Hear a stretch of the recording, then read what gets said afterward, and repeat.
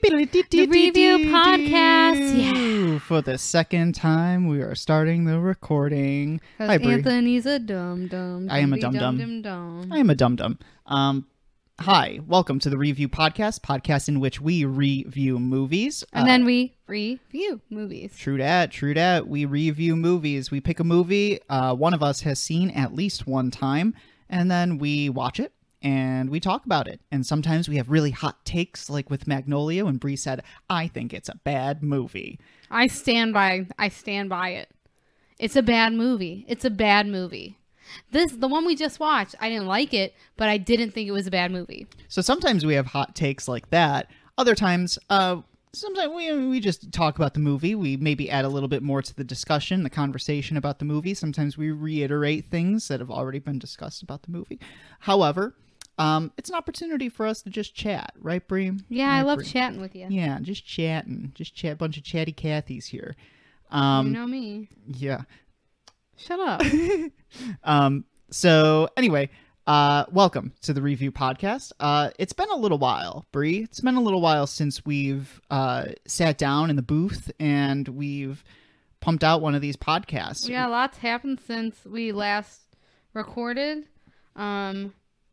I went to the emergency room for unexplained pain, mystery reason. illness. So I have to wait till late June to figure out, to even see a doctor to figure out for the sake of the well-being of our couple of listeners that are here with us.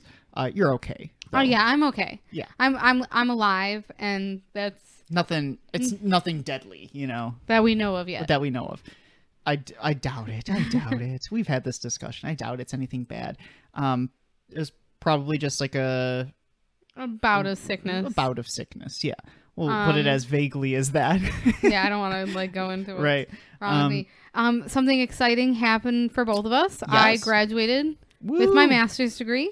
Woo. And Anthony won an Excellence in Education Award, or Teacher of the Year. Affectionately known at our school as Teacher of the Year. However, the official name is Excellence in Education Award. In my short career as a teacher, getting that award is kind of an accomplishment. It's a big deal, I suppose. I'm very happy. I'm very proud. I'm very appreciative of all the opportunities that have come my way from the school that I work at and the people that I work with. So we're very proud of you here. Oh, I took him to the Cheesecake Factory and I said, treat yourself. We got an appetizer. Both of us got entrees. And we ordered a dessert to take home. So we lushed out at the Cheesecake Factory. And I was playing the beginning minute of Child's Play by Drake, where he says, "Why you gotta fight with me at cheesecake?" We did. Oh my gosh. We did not fight at cheesecake. We did not fight at cheesecake, but we had a really good cheesecake. Okay, so that was a really I gotta good talk about cheesecake. Our cheesecake meal. We got the calamari, fried calamari, which for whatever reason, so good. So good. The only thing that could make that calamari better is if they served it with marinara sauce instead of the weird two sauces they served it with. They served it with a tartar sauce and a cocktail sauce. I was like, a tartar sauce is a good idea. I was like, but no one's eating it with I think they breaded the calamari with the same breading they would use on like a chicken tender. It was so good. Which made it delicious. It was so good. That was really good. And then Anthony got the chicken Riesling. Mm-hmm. And I got the, what is it called? Chicken and noodles. The chicken Bellagio, which is the best chicken on their menu. Okay. It's so good. And then we took what is the chocolate mousse cheesecake home. And we were so stuffed at the restaurant. We took the cheesecake home, but then we got gobbled home it up. and we gobbled it. Oh yeah. But it was a really fun way to celebrate his accomplishments, and I'm very proud of him. We're both working super hard. This was a good year. We've had a good year. Yeah, we were talking about this at dinner. In the past school year, let's say from August to right now, as we're both I'm done with the school year, but you have another week or so. We've had a pretty good year, from August to right now. Let's think of some of the stuff that we've done. We've done some wedding planning. We've gotten our payments together. We got Kaido, and we've trained Kaido as much as we can. He just celebrated his 1-year birthday on May 25th. So it's been a good year. We both are having some great accomplishments, winning awards, graduating with masters. I'm finishing up my master's program pretty soon. So high five, Brie. I think across our table. I barely read. Yeah. High five. Good job all around. Pats on the backs all around. Great. What else, Brie? What else has been going on? Hosted a party yesterday. Oh, that was fun. Kaido's first birthday party. My have two sisters who have a dog. So they brought their dogs, and then my parents brought their dog, and so our dog was just like having the best time of his life. Everyone got him a gift, and so he has a ton of toys now that are like tough toys, so he won't destroy them. He needs that. Quite honestly, he needs that. Because he just absolutely tears apart. We get him a bark box every month. And he chooses one toy to destroy and one toy to keep every month. And we don't know which one he's going to destroy. Yeah. Sometimes he destroys both, but most likely it's one or the other. We gave him this past month's bark box, which was like ice cream themed. It was an melted ice cream cone. And then the other one was Choco Doggo. Yeah. It was a Choco Taco. The ice cream died within the first it was hour. An hour. And then the Choco Doggo has lasted a week or so. Yeah, I think it's gonna survive. I think it's gonna survive. Honestly. It's gonna be like the first black box we ever got him was a WWE one, and it came with like The Rock. It was like a rock hand puppet, and there was a microphone, and a chair with a face on it. The chair survived. The microphone survived till a month or so ago. It lasted a while. I was the most disappointed. But we have a backup. But we haven't given him the backup. We haven't given him the backup until he's done. I said, don't give him the new toy until we're done with the destructive phase, which could be a little while. But I was most disappointed at the destruction of the microphone because it's literally like a toy WWE microphone, and the replacement is like huge. Yeah, so I would put the microphone up to my mouth and go, Kaido, what do you think about the allegations? And then put the microphone by his mouth to get an answer. And we'd always play like that until he destroyed it, and we couldn't play anymore. So thanks, Kaido. I don't like to tell Anthony when Kaido destroys something because I know Anthony's gonna get disappointed. Yeah, and I don't want Kaido to feel Anthony's disappointment. I want to shield him from that because I'm his mommy. Yeah, so it's been a pretty good past few weeks since we've last recorded. Eventful, to say the least. Yeah, to say the least. We've got some home renovation stuff that we're doing this summer. Trying to get some stuff fixed. Unfortunately, we've got a little bit of a foundational thing that needs to be repaired in our house. So we got people coming out for that. We got to pay for that, but hopefully, like that fixes the issue like 100%. That'll be a story for another day, though. Cool. So yeah, I don't know, man. Do you have anything else that you wanna discuss here? I think it was eventful, but like. Not a lot of detail in our events. Yes. That's really what it is. I mean, like, we've had some good times, and I'm sure, like, as we go through this summer, like, I'm working, Anthony's not working. I'm taking classes, He's taking a class in July. I'm working all of June. We're gearing up for our wedding in October. So, like, we're going to be super busy, and I'm sure you're going to hear how busy we are on the pod as we go forward. I mean, Anthony's a lot less stressed than I am because I'm like planning this whole wedding by myself. You just tell me where to make the payments, and I make the payments. I know, but like there's so much more than just making payments, especially when we are paying for things evenly. Well, here's the thing. You come up to me with like a bunch of different templates for designs for like wedding invitations, and I'm like, just choose one, whatever one you like the most. I've and I'll picked be okay one. with I've it. picked one. It's Yeah. gonna look like a Ouija board. That's cool. See, I'm okay with that.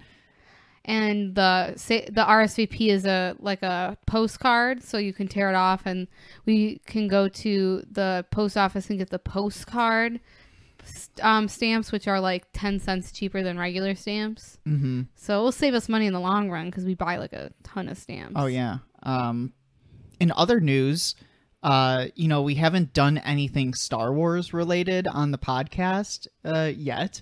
However, Brie and I are both like really big Star Wars fans, and we over quarantine binged the entirety of Star Wars from chronologically from start to finish, including the Clone Wars, Rebels, including all that stuff. Which people give Rebels a lot of crap.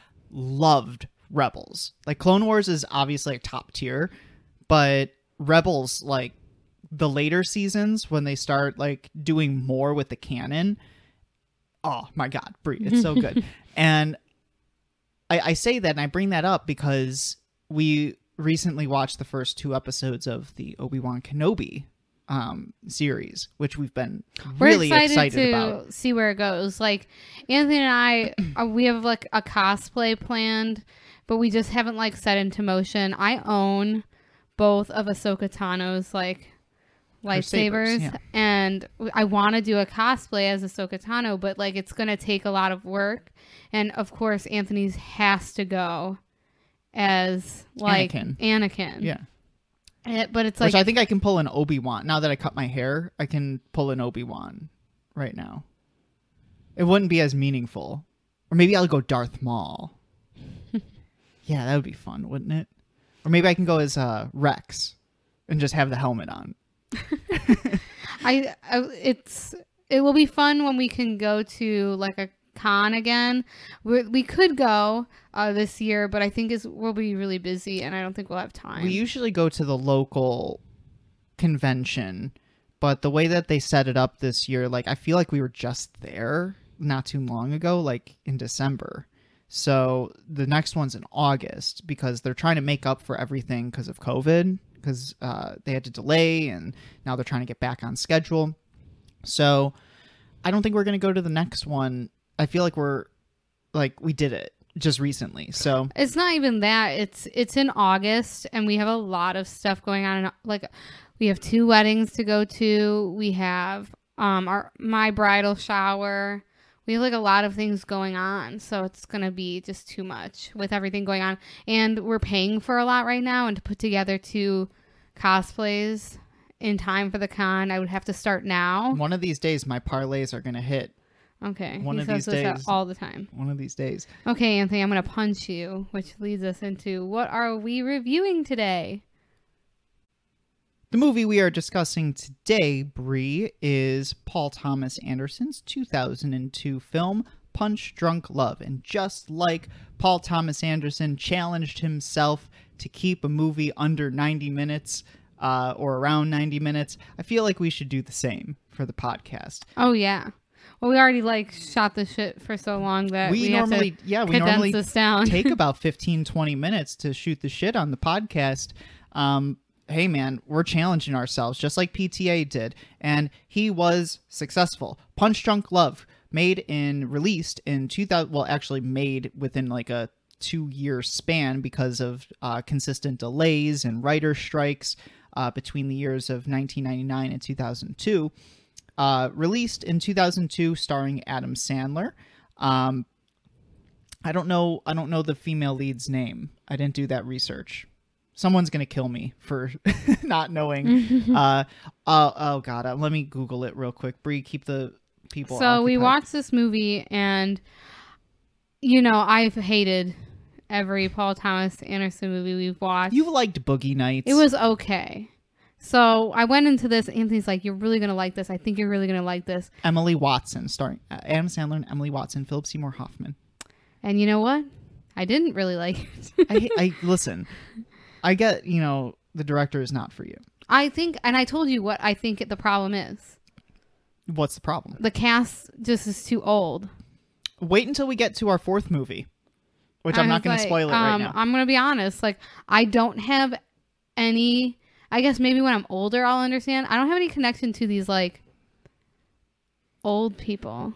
I get that. But anyway, we'll get into it more when we go into the movie beat by beat or character by character, which I think would be an interesting way to go. There's only one character. Well, there's it's not a large ensemble cast like the other couple of movies have been. However, the movie was made on a $25 million budget. It released in 2002. It did not make its money back. It made $24.7 million. Not make its money back. Somewhat of critical acclaim, not as acclaimed as PTA's past movies have been.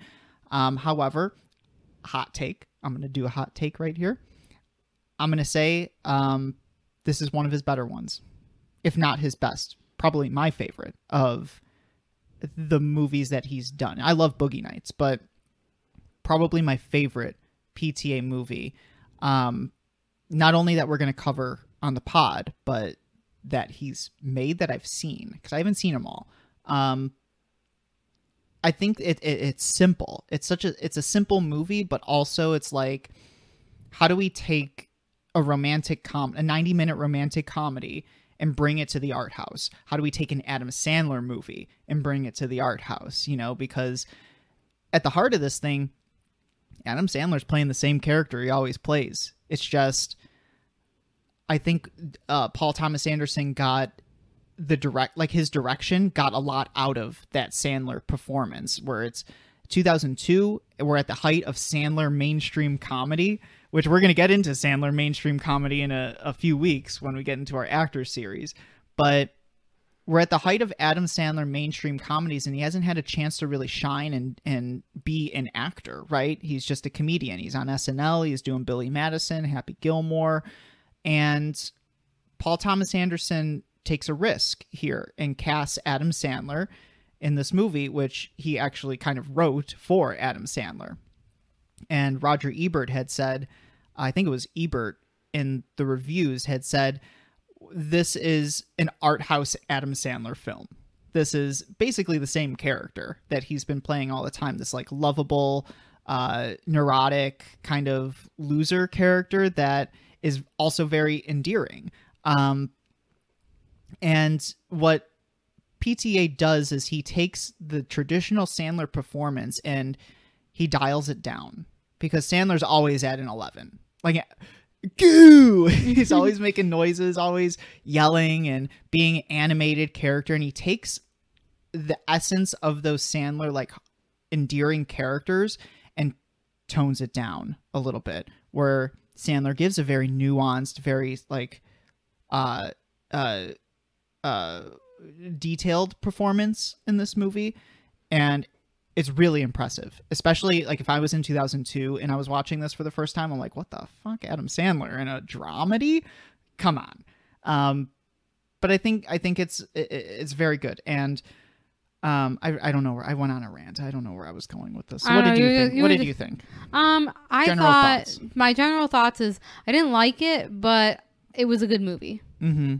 To me, this is like the quintessential, I don't want to say the quintessential romance movie, but this is Paul Thomas Anderson taking a romantic comedy and twisting it on its head a little bit, bringing it to the art house, and also saying everything you knew about romantic comedies, we're going to elevate it a little bit. So I think the takeaway our viewers can get from this is Anthony really likes art house movies, and I like to watch things that make me happy.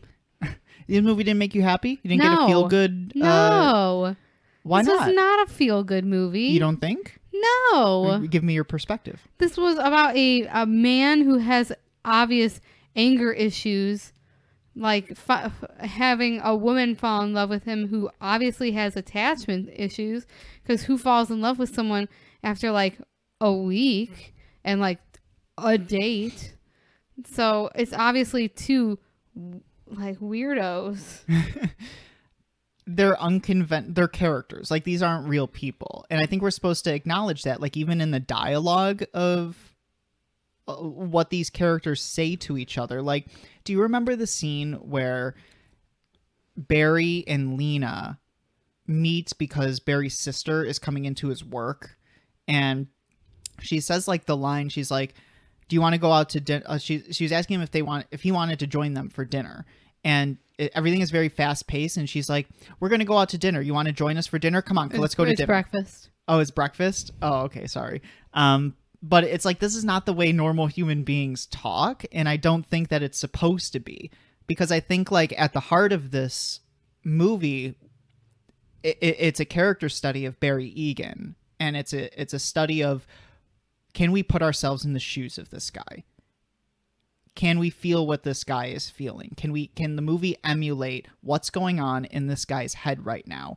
And I think that these very fast-paced conversations that are going on right now, where it feels like they're not stopping in between sentences, and I felt very overwhelmed, like exactly. while watching this movie. I think that you're supposed to feel overwhelmed watching this movie.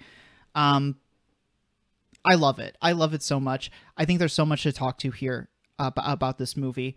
I understand like where you're coming from, I suppose, with why you didn't like it, because you didn't necessarily have a connection to the characters. But can I ask you a question? Sure. Did you feel as though you were in Barry's shoes? No. Throughout the movie? No? Like, okay. Can I break it down for you? No. Please? Fine. Okay. Everything that you were saying that like overwhelmed you about the movie, I think this is a strategic move by Paul Thomas Anderson as a way to make us feel what Barry is feeling in those moments when everything is so chaotic around Barry. Like, do you remember the scene where I think it is a continuation of the scene that we were just talking about? They were asking him if he wanted to go to breakfast, and the music is like kind of neurotic and crazy, and it's actually kind of like, at least our streaming of the movie, it seemed like the music was louder than the dialogue a little bit, and it was kind of like, I know what they were trying to do. They were trying to make us feel like we were Barry, because if you like, it's loud, everything's going on at once, you're supposed to get a feeling of why he feels so overwhelmed. I guess I just didn't think the character was relatable, and maybe that's where I'm coming from. Maybe. And it goes back into like this conversation of, do we necessarily have to like our main character? I don't think so. No. I've talked to you about this before. When I was in high school, I watched a movie called Young Adult with Charlize Theron, because it was like, there was rumor that was going to be like Oscar nominated or whatever. And I like Juno, and Diablo Cody, who did Juno, did this movie. And I watched Young Adult, and I walked out of that like viewing of the movie, and I just said, man, I just really fucking hate this character. Like I couldn't get into the movie because I didn't like the character, but that didn't mean the movie was bad necessarily. I don't think you were supposed to like her character. I don't think your character was supposed to be relatable or likable. And it's been a while since I've seen Young Adult, but maybe that's worth a review in the future. But there's a wider conversation here of like, do we necessarily need to like our main character to be able to understand them and to be able to empathize, I guess, with them? I mean, I don't think you have to like your main character. But it's not that I don't like the main character. It's that I just didn't like the movie because I felt it was like it was not my cup of tea. But I can recognize and acknowledge that it is a good movie. That's fair. Unlike Magnolia, that stunk horribly. Worst movie I've ever seen with my eyeballs. Get out of here. Worst movie you've ever seen? Name a movie you've seen that's worse. I'm gonna give a hot take here because I know a lot of people like this movie, Splice. I never liked it. I've seen it once. Splice? Yeah. Yeah. I hated it. I thought it was weird. I absolutely hated it. For me, that's the worst movie I've ever seen in my life. I've seen some pretty terrible movies, but I'm like, man, if I had to choose between like, you know what movie I really didn't like? What? I really didn't like, what is that movie called? Oh God, here we go. Oh, my brain. What's it about? What you gonna say? I didn't like a movie and then not describe what it is? I can't think of it. But Well, if I had a choice, I had a choice between the movie like Magnolia and a movie I despise, I would watch the movie I despise over Magnolia again. You're insane. You're absolutely insane. Magnolia. Magnolia is. It was too long. It's not palatable. It was tough too to digest. Too long. Oh yeah, I agree. Too long. Everyone sucked. If I never saw Magnolia again, I would be content. But that doesn't mean it's the worst movie I've ever seen. I just don't like watching long movies like back to back to back. I felt that way about the Snyder Cut, Justice League. I would never watch that I'll never watch again. the Snyder Cut again. I don't feel like I need to. It's 4 hours long. I don't have the time for that. But with Punch Drunk Love, changing gears here and going back to Punch Drunk Love, I feel like this movie is definitely more palatable than Magnolia, even Boogie Nights. I would say more palatable than Boogie Nights. mean, Do you think the runtime made it more palatable? Yeah, when you told me that it was almost over, I kind of like went, yippee. We were like 40 minutes in, and I was like, we're almost done. I was like, yippee, yippee. But it didn't feel like, we paused a long and movie. My mom made a trifle yesterday, so I was eating trifle while watching and having my coffee. I was like content. Mm-hmm. So let's get into this movie. I really want to dissect Barry, and we'll get into it. Okay, let's get into it then. Okay, so I don't know. Do you want to go through this beat by beat? Because it's a very simple story. Very simple. We're introduced to Barry, or Adam Sandler's character. He's quiet. He's quiet. So he walks out of what I would assume is a storage space, which he runs his business out of. Next to a mechanic's shop. Yeah. So, and he walks outside to like drink his coffee. He looks into the road, and there's a car, like that, like flips over, and a cab pulls up and drops off. What is it? A harmonium. Harmonium. Yeah, it's like a small piano. And that's kind of like our opening. And sometimes I told Brie this while we were watching the movie. I said, Paul Thomas Anderson makes me feel like I'm too dumb. I think I know what the blue and red mean. Oh, go on. Okay, so this is something I've been struggling with some of the stuff. Like, I don't know the significance of the harmonium. And I've been trying to wrap my mind around it, and I like can't figure out a significance for the harmonium. And because it's just such a random addition to... I mean, we even have scenes of Barry like trying to fix it and trying to play it. So I'm not quite sure about what the harmonium signifies. But then, I think what I appreciate a lot about this movie is how Paul Thomas Anderson plays around with lighting. I also think I know what the harmonium means. And, oh God, please tell me. I just have a bigger brain. That's why I feel like when I watch these movies, like I'm dumb because I can't wrap my mind around it, and I love it, but it's tough for me to explain why I love it. So he plays around with lighting a lot, the use of natural lighting versus artificial lighting, the use of lens flares to signify things, and I do know kind of what the lighting is about. Brighter here in certain places than there in certain places, and then we get a contrast between red and blue throughout the movie. Even in the beginning and in different spurts of the movie where we see these like abstract colors and designs that, are intercut with some of the scenes that kind of merge the red and the blue. But we see in somewhat of a dull world, a very gray world, Barry is always in blue and Lena is almost always in red or purple. So here's my theory. Well, go with the harmonium first. Well, the colors and the harmonium go together. Okay. Okay, so in the beginning, what color is the car that flips over? Is it red? Mm-hmm. Oh, okay. Okay, so and then what color is the cab? The cab is red. The cab is red. Yeah. Who drops off the harmonium? Whoever's in the cab. The red cab. Okay. Who wears red? Lena. The red represents her coming into his life. The harmonium represents their connection. Oh, and almost because she asks him about the harmonium. And that's how they first get started. In every scene with the harmonium and them, it's juxtaposed between them.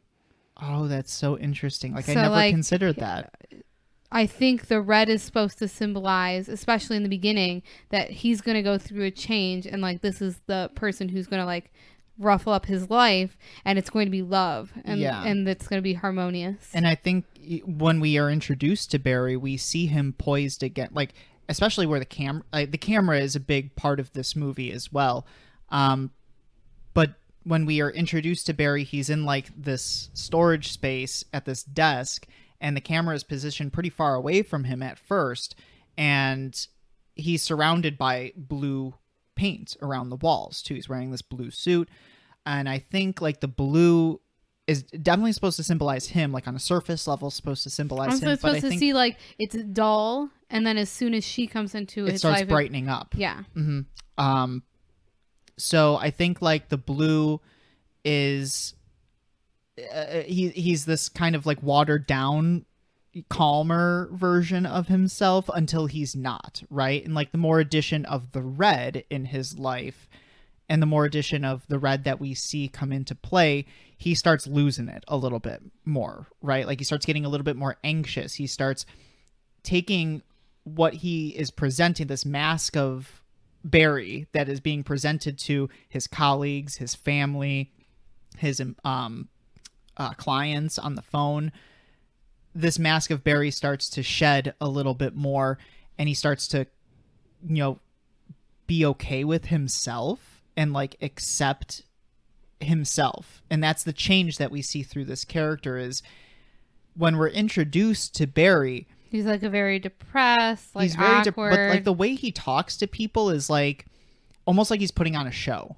Like he's trying not to let people in, he's trying not to be vulnerable.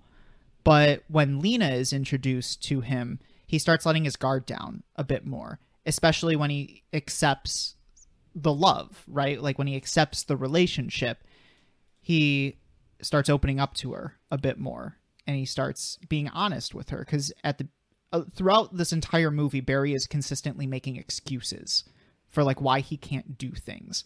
I can't come to I can't come to the party because I have to renew my gym membership. I think he just doesn't want to go hang out with his sisters because their family sucks. Because they're always trying to fix him. They want him to be. They're also like making fun of him. I think they want him to be normal, and I don't think that's the sibling they have, and like they're very judgmental. Why do you think he has 7 sisters? Are they all older? I have to assume that they're all older. Because mom and dad wanted to try until they got the boy? Maybe. That's usually... And they all look the same. I'll be honest. That's usually how it goes. It's either a ton of boys in a family and then the youngest is a girl, or it's a ton of girls and the youngest is a boy. There's a theory I read online where it was like, I don't know the significance of the 7, why there's 7 siblings, but the reason like they all kind of look like each other is somebody online was saying that's how we're supposed to be looking at them through Barry's eyes, and Barry kind of sees them all as like the same person. Essentially, they're all bothersome to him. I think, okay, so as we get through it, because we kind of skipped around a little bit. Oh yeah, we've been talking about the character more. When Lena first is introduced, we don't know this is the girl his sister wants to set him up with. She randomly leaves her car with a random stranger. That I thought was weird until we find out that Lena was the person his sister wanted to hook him up with, because then she was already probably told who he was and saw a picture of him. So she probably was okay with leaving her car with him. If I was him, I'd be like, no, I'm not being in charge of your car. Like, that's too much for me. No, thank you. I don't think he cares too much. Paul Thomas Anderson does this thing too, and I have no idea what the significance. Again, it makes me feel dumb because like I can't figure it out for the life of me why he does this. I have theories, but it's like I don't know. And as we've been watching these PTA movies kind of back to back to back, I've noticed this thing that he does where the camera always follows people from the back. Like we see the back of people's heads and it follows people. And I'm not exactly sure why he keeps doing that or why that's like a significant part of his style. But if you notice, like when he does do that camera movement, it's a long, like one shot take. And we brought this up in Magnolia. Why, like maybe the studio should have gotten involved in Magnolia a little bit more, because you had to limit on how long a scene goes. I think PTA likes to stick with the characters in their most vulnerable moments, and he likes to not cut away from whatever kind of situations the characters are going through. So like later in the movie, a little bit later than where we're talking about, Barry calls a phone sex operator. And first of all, you never give anyone your social security card number ever, and he's like gives it to them, and I'm like, right away I know this is going to be a scam. It's not just like normal phone sex operator. Before we go into that scene in particular, I want to talk about the camera in that scene, because the camera that's almost a complete one-shot scene, and it's a pretty long scene where it just follows Barry back and forth as he's on the phone with these people. And the camera, PTA does this interesting thing with the camera in this movie that I think is it's a well done tactic that's supposed to get us to identify a little bit more with Barry and to kind of get in his shoes and in his head. He switches consistently from a dolly or like a stationary camera to a handheld movement of the camera.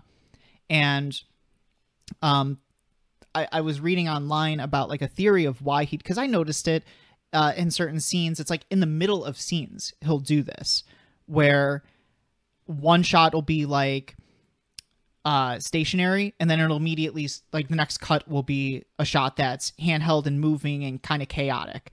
And somebody online, as I was reading like other people's theories about the movie, had an interesting idea about it where they said it's supposed to show Barry when he's in control of the situation and when he's out of control in the situation. So like when the camera is stationary, Barry is in control. Barry knows what he's doing and he's not vulnerable. But when the camera moves to a handheld, like shaky cam movement, Barry is completely not in control, or he's very uncomfortable at what's going on. So like PTA does that in the middle of scenes. Like when he's talking to Lena, for example, it'll move from like when Lena asks him an uncomfortable question that he has to lie about initially, it'll move from steady cam to shaky cam. And I thought that was really interesting too. Like that's a cool tactic to get us to feel what Barry is feeling at that moment, the chaos and the neuroticism, I guess. And I feel like there's a lot wrong with Barry. I wrote down all like the crazy stuff he does. Like, okay, yeah. Well, we can get into let's go back to where we left off. Back. I love these Paul Thomas Anderson movies because we kind of derail a lot. We don't stick to like the beat by beat. So where did we leave off? Lena asks him to watch the car. Yes, and when we get the one sister coming in, wanting to take him to breakfast, he's like, I don't want to go. And he ends up not going. He holds his ground, even though like when Lena comes back and just they start asking him about the party. They start calling him while he's at work, and he gets called like 4 different times by different sisters. That's before the breakfast scene. Yes. Breakfast scene happens after the party. Yes. So when they keep bothering him about the party, he finally goes to the party, and he like goes in and out of the door several times because like he doesn't want to be there. And then like his sisters keep pestering him, calling him like, remember when we used to call you gay boy? And he's like, no, he's like, oh yeah, I guess. He gets so frustrated. He's like uncomfortable, like visibly uncomfortable. Like he does not want to be in the situation with his sisters. And they're like, remember when Barry threw a hammer through the window? And Barry refuses to take responsibility for it. And then he breaks 3 glass like ceiling to floor windows. Everything that leads up to that moment though is like, I don't know how you felt watching it, but I, as the viewer, especially during this rewatch, I like felt the tension building and building. They wanted you to be like he goes and he goes and he goes until he snaps. Yes, because it's like the mix of everything that happened to Barry that morning, with the car flipping over, the piano, to his interactions with Luis Guzman's character, his like right-hand man at his company to him being in business meetings and like trying to sell his product and consistently getting interrupted by phone calls of his sisters asking him the same exact questions. Like, I was watching that and I was thinking, he's going to lose it at some point. Like, they're pestering him and pestering him and pestering him, and this is a character that is so obviously He's like, I already told you I was coming. Like, Yeah. stop bothering me. But I guess that's what happens when you have 7 other siblings, that they all ask the same questions, right? But I felt like it was tension building, and at this point we don't know that Barry has anger issues. But something like that watershed moment was going to happen at some point where it was all going to pour over. And so it does. He does break 3 ceiling to floor windows. And then we pick up with him like the next day where his... No, well, he talks to... he asks his brother-in-law. His brother-in-law's a dentist. And he's like, you're a doctor. Sometimes I cry. He's like, I have nobody to talk to. He's like, sometimes I'm depressed. And this is the first time Barry opens up to somebody, but what is he met with? Like, disregard, essentially. And He's like, I'm not a psychiatrist. I can get you in touch with somebody. I don't want you to tell my sisters. Please don't tell my sisters. And then his sisters call him the next day. It's like, did you ask my husband for a call to a psychiatrist? And he's like, nah, I didn't. Because I think Barry, when he is uncomfortable, he refuses to take responsibility for things. Yeah. Which is a big theme in Paul Thomas Anderson's movies. If we go back to Magnolia and Boogie Nights, a lot of these characters are refusing personal responsibility. And then we get like the one sister comes in with Lena and like, we're going to go to breakfast. And he's like, I can't, I'm working. Mm-hmm. But when Lena comes back by herself, and asks him to dinner, he accepts. It's the sisters taking him out of, like, he's working. And he's never like honest with the sisters. He never sticks up for himself. He never like tells them. He's never forceful enough with them to get them to stop. And it's when he is introduced to Lena and they start having a private conversation. However, a bunch of fuck shit's happening in the background where like the boxes are falling down and people are getting hurt in his business, but he's trying to have this conversation with her. It's very chaotic, and Barry again is like making excuses for things. Where she's like, I'll be in Hawaii. And she kind of like throws that little thing about, if you're going to be in Hawaii. And he goes, well, I could be in Hawaii, but something has to happen in order for me to be able to go. And if that thing doesn't happen, then I can't go. But if it does happen, then I will be able to go. And he's like making excuses and rambling about it. Meanwhile, Barry is also trying to take advantage of a promotional deal with Healthy Choice Foods. Where he finds out like, so if you purchase this much, you get like 500 frequent flyer miles. Yeah. He finds they're trying to push their like frozen food. And it's like $1 something a box. It's like $1.50. And it's a promotion to push that, but it's with all the Healthy Choice stuff. He's like, that's $1 something. The soup is like 70 cents, but the puddings... It's like 50 cents per cup. 25 cents. 25% cents per cup. So you get like $1. But each cup has an individual barcode, which counts towards the 10 items. So you really just need to buy like. He's like $1 or $2.50 worth of pudding, and that gives you the 500 miles. So he's like trying to buy a bunch of pudding so that he can get like 1 million. And they keep asking him like, are you going to go anywhere? And he's like, no. He's like, but he's like, I want them. Which is a weird thing to do.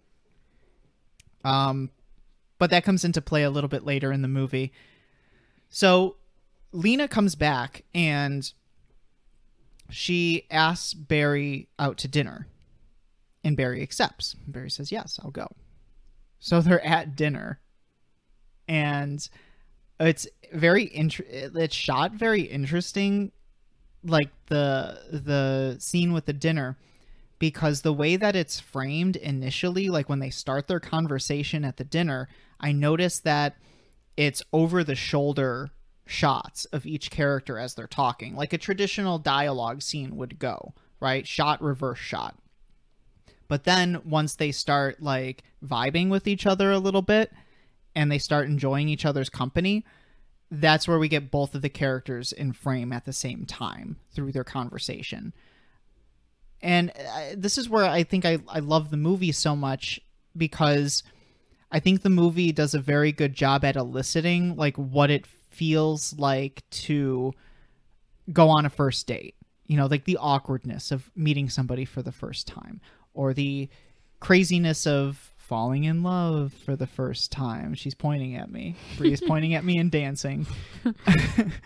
But I was thinking about it, and not to derail our conversation more from the movie, but what PTA is trying to do here is trying to make the viewer be in the shoes of Barry as he's going through this like crazy life transition and he's falling in love and the craziness that goes on with it, but also kind of reflect it back on the viewer and make them think of how it feels to fall in love, especially if you've had that feeling before, where it's like when we were watching the movie, I was thinking back to our first time meeting each other, and like our first date at the dining center in college. Oh yeah, how it was like a little awkward. And it was awkward because Anthony went and got food at 8:00 at night when all the good food was gone, and I had waited to eat with him, so all my favorite food was gone. It was just pasta, hamburgers, and pizza. Yeah. It's the first dates are always a little awkward, but then you get to moments, if the date's going successfully, you get to moments where it's like you can laugh with each other and you find commonalities and you find this connection that you have with the other person. And I think that's obviously our date worked out. Yes, the movie is successful at making you remember those moments, and that's where I think we can relate to the situation, and we can relate to Barry a bit more, is what Barry is feeling in that moment of falling in love for the first time and being on a first date. And it's to somebody like Barry who has some awkwardness and he has, you know, what I would assume is some mental health things going on. That's a scary thing, and it can be chaotic, and it causes him to kind of be unsettled. Yes, it does. Because during that dinner date, he gets like she mentions his sister in the hammer story, and he gets like upset that like his sister is like, so he goes to the bathroom and he like destroys the bathroom. He absolutely destroys the bathroom out of a fit of rage. And though they're kicked out of the and they're kicked out. But like the conversation that Barry has with the owner of the restaurant, where the guy's like, "Did you destroy that bathroom?" And he goes, "No." He's like, "Are you sure you didn't destroy the bathroom?" "Yes." And they have this conversation where Barry doesn't take responsibility for it, but then is like, "Don't do this to me. Don't kick me out of this place while I'm on this date." And he kind of does accept responsibility by the end of the conversation, because he accepts the fact that he's getting kicked out and he knows why he's getting kicked out for it. It's like in our line of work, Brie, when a kid does something stupid and you want to discipline him or her, then you ask them, "Why do you think I'm mad about this?" I don't know. Yeah.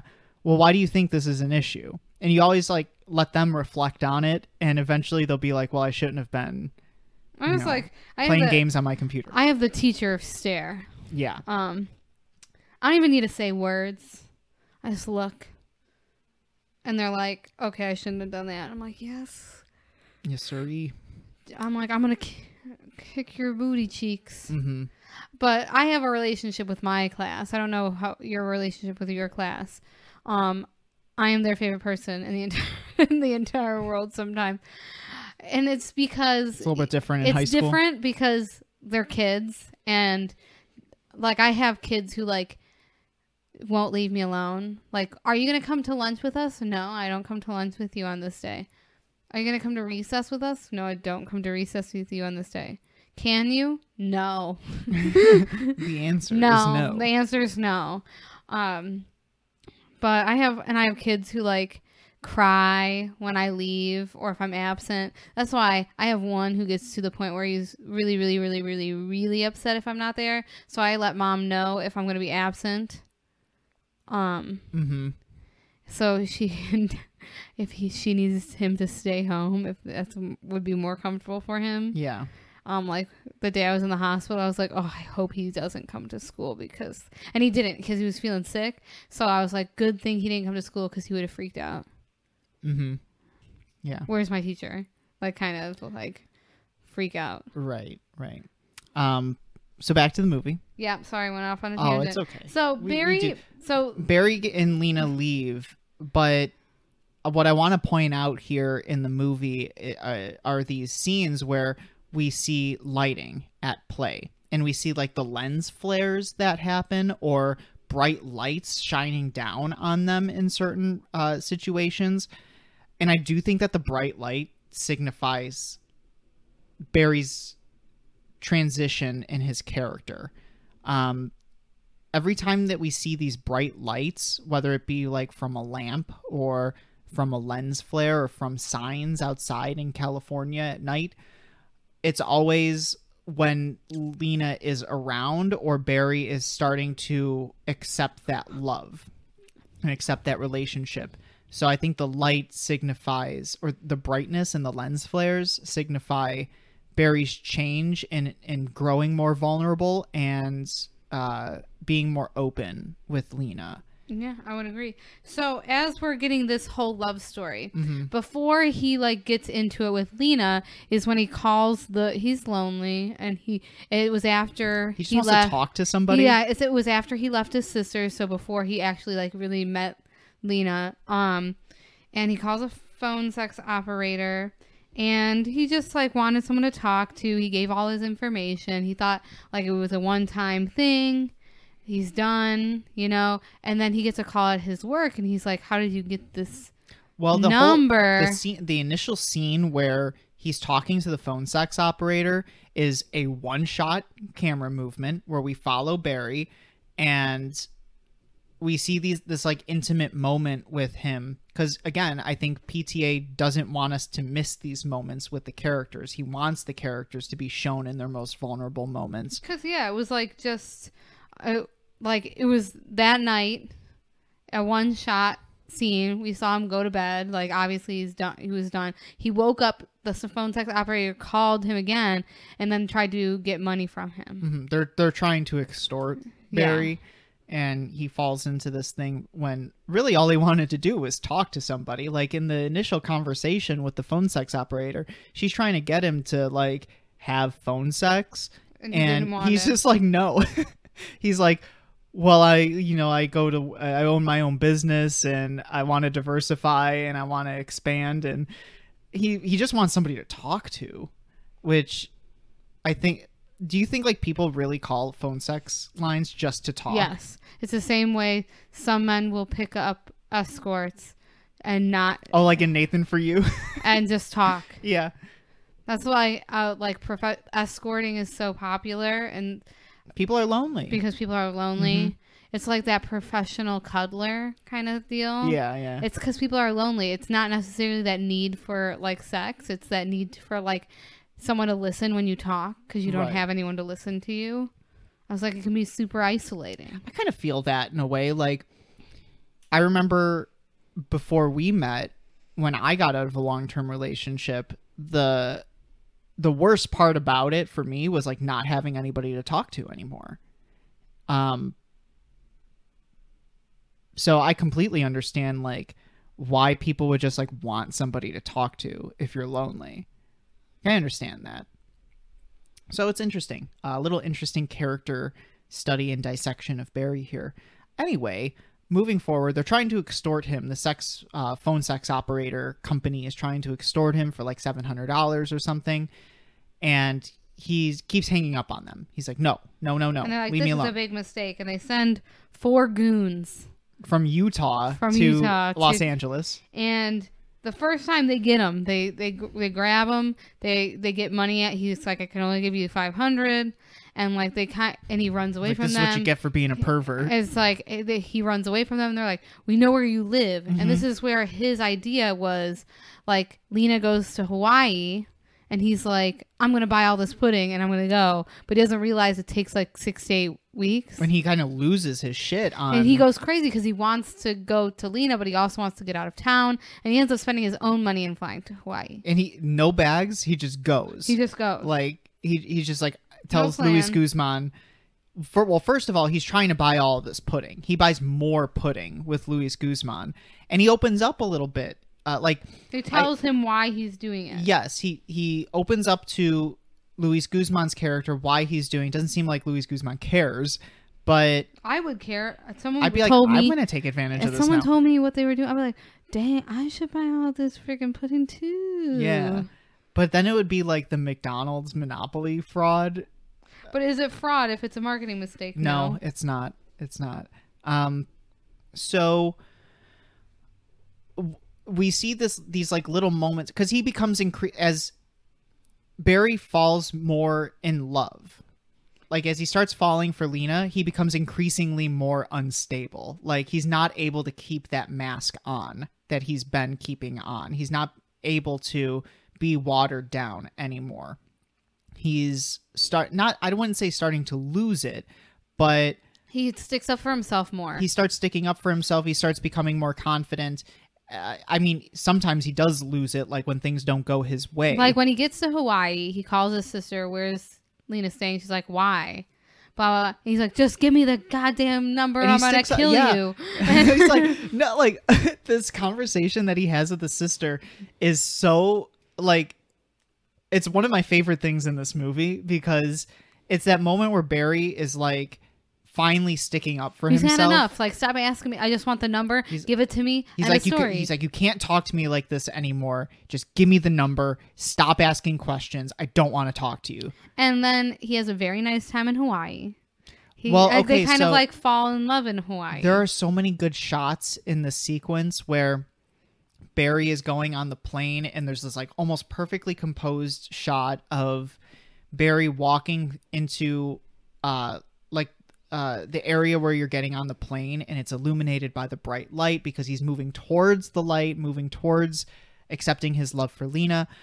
And then when he gets to Hawaii and he finally meets up with Lena, there's that really, really well composed shot of the silhouettes against the light when they embrace, and he goes for the handshake and she immediately goes for the kiss. And then they start, embracing while everybody is kind of passing them by, and it's just their silhouette against the natural light of Hawaii. Very cool. Very, very cool shot. And we get them, they fall in love. Mm-hmm. And then, like, they go back to the real world. Well, can we mention this one thing? Sure. So they go back to the hotel, and Sandler is with Lena. And they start, like, talking about how cute she talks about how cute his face is, and he talks about the dialogue is so weird here. She talks about how cute his face is, and he doesn't know how to like express like he also thinks her face is cute. She's like, I just want to smush it. He's like, I just want to smush it. I want to eat your face. And then like he basically says, saying she wants to kiss him. And he takes it to a different level where he's like, I wanna. Like, your face is so cute. I just want to beat it with a sledgehammer. I wrote down the quote. He said, I want to smash your face with a sledgehammer. And I was like, that's alarming. It's like in the real world, like what if we were like in kind of this honeymoon phase of our like beginning of our relationship, and then I said that to you. I told him, I was like, I probably wouldn't have said anything in the moment. I was like, but I don't think we'd hang out again. Right? Like that is a alarming red flag thing to say. I'd be like, stranger danger, stranger danger. But there's also this thing where, like, when Barry starts to open up to Lena a little bit more, he starts being honest with her. And he starts, like, not making excuses with her. At first, he tells her, I came for a business trip. Yeah, he comes clean and he's like, I just wanted to see you. Yeah, and she's, like, cool with it. Yeah, like, and then they get back. Well, and then there's another thing that happens on their first date where when he's getting more comfortable with her, she asks him if he stole the what is it called? The small piano? The name of it? The harmonium. The harmonium. She asked if he stole it, and he said no. But then later on, he admits to her, like, the story about the harmonium, and she's, like, cool with it. And once they get back to California, because she asks him, when we get back, can I go home with you? And he's like, yeah. And so they're driving to his place, and obviously the bad people are still there, and they hit the car, and he's fine until he looks over at Lena and her head is bleeding. He gets out of the car. The other people come out of the car. The goons. The goons come out of the car with like tire irons, and Barry beats the shit out of all of them. Barry punches the guy, takes the tire iron, and then beats them all with the tire iron. Smashes the windows of the pickup truck, and then hands the tire iron to the guy hiding in the back seat of the pickup truck. And he goes and takes Lena to the hospital, but he leaves the hospital because he's going to take care of the head guy of the phone sex operation. Philip Seymour Hoffman plays the mattress man, who is this guy in Utah who owns a mattress shop, but also operates this like shady phone sex deal and sends the goons over to try to extort Barry. So when Barry calls the phone sex operator to get again, his money back, he starts screaming at them and saying like, I'm gonna find you, like you're dead. He's like, this is unfair. You owe me money. You owe me money. He's like, I'm gonna get my money back. And he's like, I want to talk to your supervisor. And so she connects him to Philip Seymour Hoffman. They have this interesting exchange on the phone where, like, Philip Seymour Hoffman, his character is interesting because, like, he's so trying to play it cool, and he's trying to play it like, I'm tough and I'm the head and I've got to, like, handle this situation.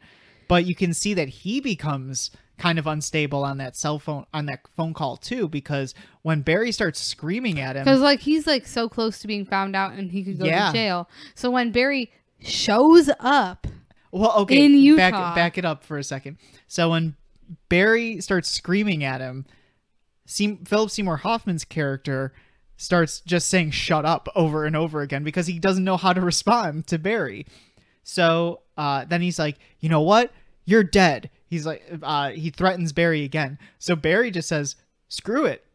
And with the phone in his hand still, makes his way down to Utah to the mattress place. And he doesn't do anything violent. He just like threatens him. He finds the mattress man and he's like, we're done. He's like, tell me that's that. And Philip Seymour Hoffman's like, did you call the cops? He goes, no. All right, that's that. Because Sandler goes, he's like, if you don't say that's that, I'm going to like basically kill you. And I think that character, like Philip Seymour Hoffman's character at that point is just like so astounded. He's like, you came all the way from LA to tell me that? Yeah. He's just so astounded that Barry would do something like that he's just like, I don't want anything to do with this guy anymore. And so he comes back and he's looking for Lena because he left her at the hospital. The hospital staff says she was discharged. So he grabs the harmonium and runs to her like apartment and knocks on the door and kind of like explaining the whole like phone sex operator thing. He's completely honest with her. He's honest with her. And she's like, she cared more about leaving her at the... She's like, you can't do that again. Yeah. Like, don't leave me at the hospital again. Mm-hmm. And it kind of is like, that's how it ends. It kind of... I love this character arc of Barry, like, moving from having to put on a show because he's trying to mask his depression and his loneliness and his awkwardness, essentially. Because, like, there's that moment when they're at the party and he talks to his sister's husband, and he's like, he asks him how's work going, and Barry's like, work is food. And they're like, did you say food? And he's like, oh, I guess I did. And it's like this really weird conversation. I think they're like, maybe you meant to say good. And I was like, or he meant to say work is food, because like the only way you can afford food is to work. Maybe, but who knows? But it's just this really, really weird conversation. And like, he's just an awkward dude, and he like so clearly didn't want to be there and is putting on a show for people. I Like, feel like finally we have like Barry without the show because he found someone. He's confident in himself. He is honest with It's himself. it's like the biggest change of Barry is he's honest. Yeah. Instead of making excuses for everything. And and it's with this person that he's finally honest. Mm-hmm. And that's kind of like, that's the movie. Yeah. So, I mean, I absolutely Anthony loves the movie. I didn't movie. like it. It's, Would you think that this is basically like, would you agree with Robert, is it Robert Ebert? No, Richard, Ebert. Okay. Roger Ebert. God, Robert. Would you agree with him that this is basically the same Adam Sandler character that we've seen in like his mainstream comedy movies, but just kind of like dialed down a little bit? Oh, I would say yeah. Oh yeah, I think so. Paul Thomas Anderson wrote this movie pretty much specifically for Adam Sandler. Interesting. Paul Thomas Anderson has described himself as almost an obsessive Adam Sandler fan. Like he's loved Adam Sandler, and when he said he wanted to challenge himself in his next movie to make a 90-minute movie, he also wanted to challenge it into keeping it in the realm of a romantic comedy. And so like when they announced Adam Sandler was cast in Paul Thomas as the lead in Paul Thomas Anderson's next movie, I mean you're coming off of Boogie Nights, you're coming off of Magnolia, like these heavy drama movies. People are like, Adam Sandler, excuse me? Like, really? Adam Sandler? You're going to go with him? And I think PTA does such a good job. I think it was a good choice. Like, Adam Sandler was the best choice for this cast. Sometimes certain directors can get a lot out of comedic actors. Like, PTA is able to get a lot out of, like, a very nuanced and very, like, detailed performance from Adam Sandler in this movie, just as like was it Eternal Sunshine is Michael Gondry. I think Michael Gondry is able to get that nuanced performance out of Jim Carrey, for example. I love when we take traditionally comedic actors who are actors that have made their career in comedy and give them dramatic roles. Though I don't think this is Adam Sandler's best dramatic role. No, I don't. And we'll get into it when you have your whole thing. My Sandler series. Yeah. I think there is an actual good movie. Yes. One that I like. That Adam Sandler's in. And this isn't Sandler's only exploration into the world of drama. He did, a couple years after this, he did Reign Over Me, which is about like a guy dealing with losing his family in 9/11. I think that's his best dramatic role. You think that's his best dramatic role? It's up there. I really like that movie. Mm-hmm. We watched it in AP Psych. Yeah. Very, very good movie. Got some Don Cheadle in there for us too. We love the Cheadle. We do love the Cheadle heads. We're Cheadle heads here. And then he did, oh God, what was, he did another dramatic movie. Was it Spanglish? That's kind of a drama. And then Uncut Gems. Uncut Gems. He did Uncut Gems, which everybody was like, Sandler better get an Oscar for this. And then I'll get to this more in the Uncut Gems episode, but I want to tell a Sandler story. Sandler said, if I don't get an Oscar nomination for Uncut Gems, I'm going to make the most Sandler worst comedy movie I can make. And the result of that was Hubie Halloween, which we watched. I didn't think it was terrible. I didn't think Hubie Halloween was terrible, but Hubie Halloween, like, it knew what it was. Yeah. You know, it accepted what it was. So Sandler is such an interesting cat because he can be a good actor when he wants to be a good actor. But then but those aren't his, like, I feel like he knows what he's good at. Mm-hmm. And it's like, yeah, I can be a serious actor, but I have more fun making these movies. And he said like something like Grown Ups is basically just like a paid vacation for him and his family. And like that's why he does it. Like, why not do something where it's like, it's very easy for you to do. Like, where drama takes more work. Yeah. And comedy, not that comedy doesn't take work, but when you're naturally funny like Adam Sandler, it's not as hard exactly as it would be and for Adam Sandler's a movie star.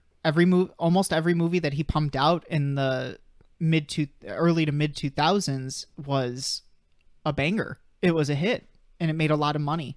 So for Sandler to go from that to this, Sandler said he was unfamiliar with Paul Thomas Anderson's work when Paul Thomas Anderson said, "I got a movie for you." And then he watched Magnolia.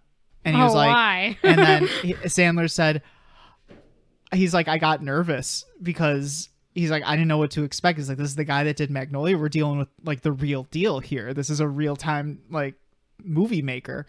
So he was initially a little nervous, but PTA hand delivered him the script personally. And then in an interview with Charlie Rose, they talked about how Sandler and PTA hung out for like an entire day and just talked about how much Paul Thomas Anderson loves Adam Sandler's work. And like they got along because PTA can be in that same interview, you can be a very serious dramatic director and enjoy a good comedy movie. Yeah. And PTA in that interview, the same interview, said you can like an actor's filmography, you can like their body of work, but you have to like in a director working with an actor, you have to get along because you're potentially working on this movie for years. It could be a year, it could be 2 years. You're going to be in close contact with these people. And I think he said that because of Burt Reynolds. Yeah. I think he said that because of Burt Reynolds. Nobody wants to admit it, but that makes a lot of sense that he changed his direction of how to choose his actors after working with Burt Reynolds. So interesting little Paul Thomas Anderson, Adam Sandler stories here and there. Overall, Brie, did our conversation, our dissection of the character? I didn't totally hate it. Yeah. It wasn't. I was thinking of maybe talking about it changed your perspective. It wasn't my cup of tea. I didn't hate it. I still think it's a good movie. I know Anthony loves it, so I'm not going to crap on it. You know what I mean? Mm-hmm. Anthony, I have to ask you, does this make your list of your top 100? This is it. This is the PTA movie that makes the list. Oftentimes, I was listening to a podcast earlier, and they were talking about how sometimes when a director has like a big hit of a movie, their smaller movies get overshadowed. And you think this is the overshadowed movie? I think this is the underrated PTA movie because after this, like this is where in movies prior, like Boogie Nights and Magnolia, you could tell that Paul Thomas Anderson was trying to emulate people like Martin Scorsese and his filmmaking and his style of direction. He was trying to emulate the people he looked up to. I think this is the first movie with it's him. It's his style, and it's notably his style. And he shifts from these big ensemble cast movies to I wouldn't say character studies. I was like, I don't think this was an ensemble movie. This is Barry was just the star of the movie. Yeah. And this is where he shifts from doing these ensemble movies to nuanced character studies. Because this is a character study of Barry Egan, whereas I think his next movie is There Will Be Blood, which is a character study of Daniel Day-Lewis's character, whose name I can't remember right now. And then The Master, a character study of Joaquin Phoenix's character. Inherent You made Vice. me watch There Will Be Blood. Or whatever. I love There Will Be Blood. We're not doing it on this podcast. You made me watch it, though, right? Yes, I did. See what I deal with. Save me. Come rescue me. Obi-Wan Kenobi. You're my only hope. So I think like this is where PTA gets he finds his niche in this movie, and he knows what he wants, and he executed it very well, I think. So this is the one that flies under the radar, I think, on his list of films. Dare I say, I don't know if it's his best, but it was your favorite. It's my favorite. Yeah, it's my favorite. Oftentimes, like the one that's the most successful or the one that wins the awards is often thought of as the best. And a movie like this, which is equally, I think, as good as There Will Be Blood in its own way, it flies under the radar. That's like the conversation we had about my favorite Tim Burton movie, and like that's the one that makes my list, though that's not his best work. Yeah. But to me, it's my favorite. So that's what's going to make my list. Exactly. So, this one's going on the list. This is my Paul Thomas. It doesn't Anderson make my movie. list. It makes sense. He's not your guy. He's not your director. He's not my guy. A lot of people aren't for me. Like, I do enjoy art house movies. I just don't think that this style of movie is for me. And like I said, I don't think dramas these are very like symbolic films. I don't think heavy dramas are like my cup of tea. Like I love comedies. I love science fiction. I love fantasy, but when we get into like heavy like dramas, like I'm not like that's just not where I'm at. Yeah. And sometimes as much as you want to like a director, they're just not for you. I'm the same way with Rob Zombie. I want to like Rob Zombie so bad, but I just can't. I just can't. I can't. I want to like Michael Bay so bad. I just can't do it. Like, it just doesn't work for me. But I can see how that can be like your situation with PTA. I went into this movie and I wanted to like it because you told me I was going to like it. Do you think this was, out of the 3 that we've watched, it's the so best far, one out of the 3 we've watched? The one that you like the most? Yes, because even though I did enjoy Boogie Nights, I felt like it was too long. Yes. This one was the perfect amount of time where I was not bored. Yeah. And then our 4th movie, last in the PTA series, we're going to skip around a little bit. We are not going to cover There Will Be Blood. We are not going to cover The Master. We are not going to cover Inherent Vice. We are not going to cover The Phantom Thread. However, we are going to cover his most recent film that's come out. Neither of us have seen it before, so this is not necessarily a review. This is a first view. This is a first view. But we've both expressed interest in wanting to watch it, but we have to address when we do the podcast, we'll address the issues with the movie. There are a few issues that have come up about the movie, but we are going to cover Paul Thomas Anderson's most recent film, Academy Award. I don't know if it won anything, but it definitely got nominated. Academy Award nominated film, Licorice Pizza, starring Philip Seymour Hoffman's son. And one of the Heims. And one of the Heim sisters. Yes. A Heim. A Heim, singular. So, Brie, it does not make your list, but hopefully, we have shown a little bit more of an appreciation. I'm excited for Licorice Pizza. Me too. Because I've heard great things about it. Mm-hmm. There is some issues with it, which we will address before we begin our dissection in the podcast. Because I feel like whenever there's issues brought to light about issues a movie may have, social issues, I feel like I have to address them. Yeah. Because it's important to address those issues with movies that you watch, I agree. like you can enjoy a movie, but you have to acknowledge, like, disclaimer, like this does have this. It hurts a marginalized community. Yeah, exactly. So Punch Drunk Love, Brie. It doesn't get a. It gets a. Okay, that's I listen. You're a tough critic. I man. am. You're a tough critic. So it had no dinosaurs. It not dinosaurs in it. It does get a because it did not have a penis in it. Thank you. Oh yeah. Thank you, PTA. I did not want. Did Magnolia have one of those? I'm not sure. I don't think they so. had weird frogs though. Equally as disturbing. Equally as disturbing. So, I think that's where we're gonna end it. Brie, you want to talk about our socials? You can follow us on Instagram at review_pod. You can reach out to us at our email. Anthony knows that. reviewpodcast1@gmail.com. And you can follow Anthony on Twitter at GLDTV1. And if you want to get a hold of me, you need to throw a dart exactly in the center of a dartboard and then expect to hear from me in 6 to 8 business weeks. Or you can collect a bunch of healthy choice. The teriyaki chickens. The teriyaki chickens. You can earn your frequent flyer miles. And then use them to come visit me. Use that. Yeah, exactly. In 6 to 8 weeks. Yes. So business weeks. That's going to be it for us. We will be back next week with Tim Burton's Sweeney Todd. Oh, yes. The Demon Barber of Fleet Street. I can't wait. This is like... I've never seen it. You've never seen it? I've never seen it. Oh my gosh, he's in for a treat. Yeah, I've never seen it. It's on my... The only reason I know that song, the intro, like Sweeney Todd, the Demon Barber of Fleet Street, is because of the Office episode where Andy does Sweeney Todd. The worst pies in London. That means nothing to me right now. They make the worst pies in London. She acknowledges. I gathered. She acknowledges her pies are shite. Oh, okay.